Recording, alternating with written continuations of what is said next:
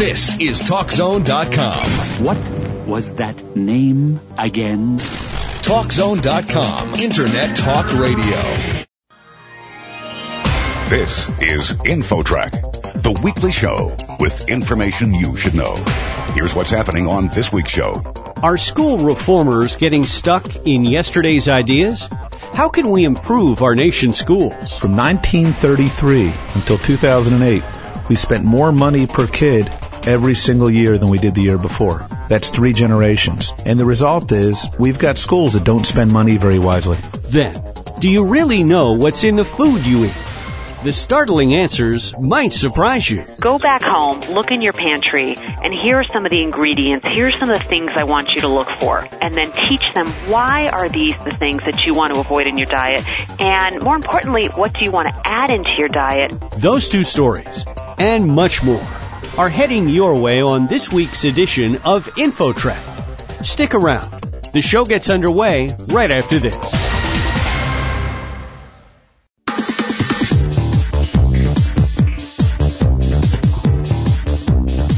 InfoTrack, the weekly show with information you should know.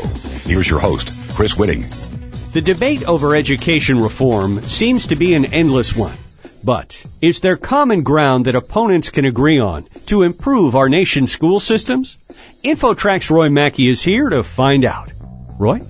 Thank you, Chris. We're joined by Frederick Hess, a resident scholar and director of education policies at the American Enterprise Institute. He's also the author of several books on education, and he writes a blog that appears in the newspaper Education Week.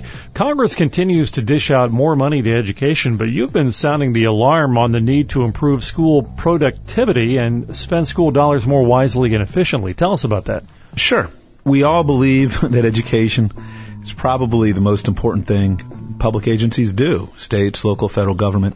And one of the ways we've been showing this is from 1933 until 2008, we spent more money per kid every single year than we did the year before. That's 3 generations.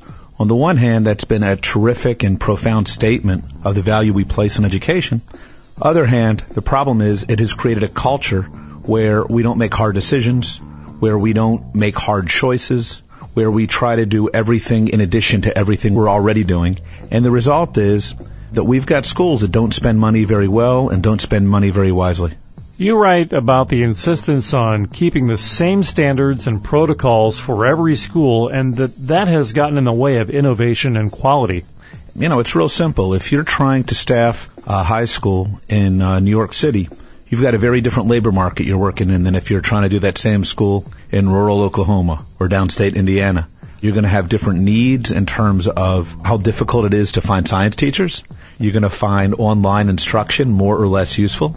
And rather than try to write rules which suggest that every school ought to operate and be staffed in the same way, we ought to ensure that schools are tapping tools and talent and technology in ways that are going to serve their kids best. And how would you grade the federal initiatives, No Child Left Behind and Race to the Top, in terms of their overall effects? I'd say both suffer from similar maladies, that they both took good and valuable ideas. No Child Left Behind brought accountability to America's schools in a way that had not previously been the case. And Race to the Top gave states the political cover to take smart steps in terms of making it easier to build useful data systems to create room for more charter schools. But I think both also dramatically overstepped. They were both insensitive to the limits of what the federal government can do well. No Child Left Behind wound up pushing states to adopt troubling accountability systems and ludicrous remedies to schools that were labeled as low performing. And Race to the Top has wound up spending a lot more time and energy rewarding states that could find good grant writers than it did states that were actually changing the game. In the drive to reform education, I think everyone says that's a great thing to do. But as a reformer yourself, tell us a little bit about how there are some roadblocks. People will say, yes, reform, but don't touch this or don't touch that. Sure. No, that's a terrific point. There's really 2 kinds of mistakes that get commonly made. One is that many folks think efforts to rethink schooling is the same thing as an attack on public schools.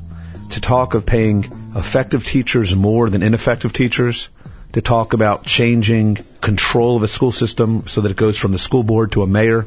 These things are often labeled as a tax on schooling. I think that's nuts. The arrangements we have in place may or may not have made sense when they were adopted. The question is, how do we organize schooling that serves kids today?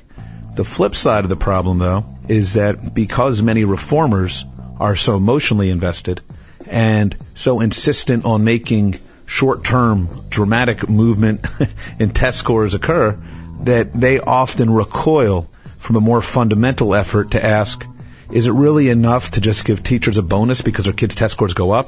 Is this really all that we mean by reform of teacher pay?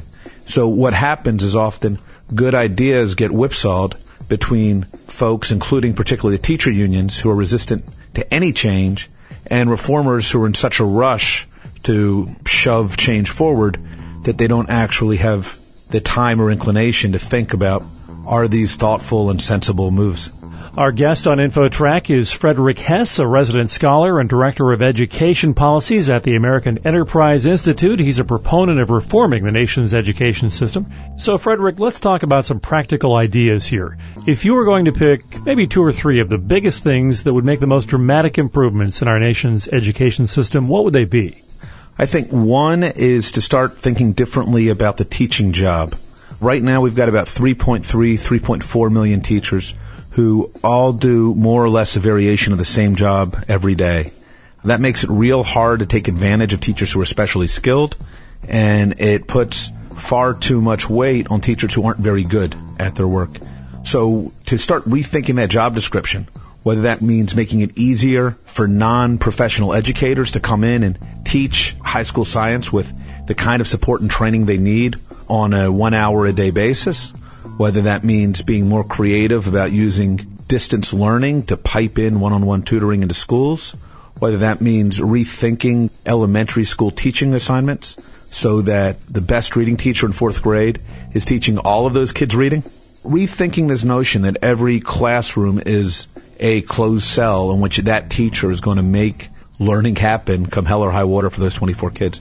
Second thing is, I think, to bring the same kind of rethinking to the school. It's not clear to me that the answer to serving at-risk kids in high school who are disaffected is to try to come up with a school model which is going to make them feel better about showing up at a building they don't want to be each day. There's all kinds of other ways to address this challenge. It might be something that looks like a ROTC program that's actually not based at a school building at all.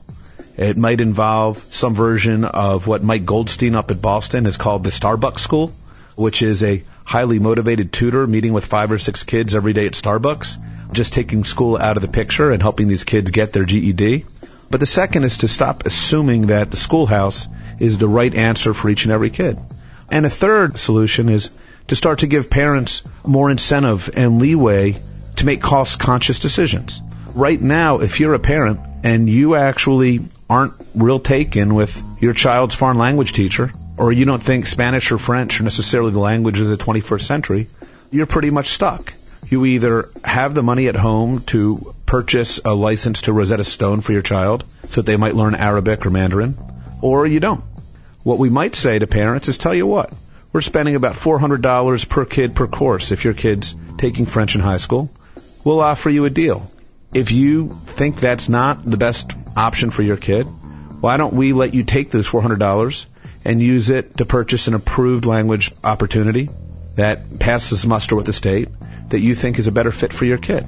At that point, what we can start doing is giving parents a say-so and letting them start to make decisions that are going to create more awareness of cost and more awareness of quality up and down the K-12 system.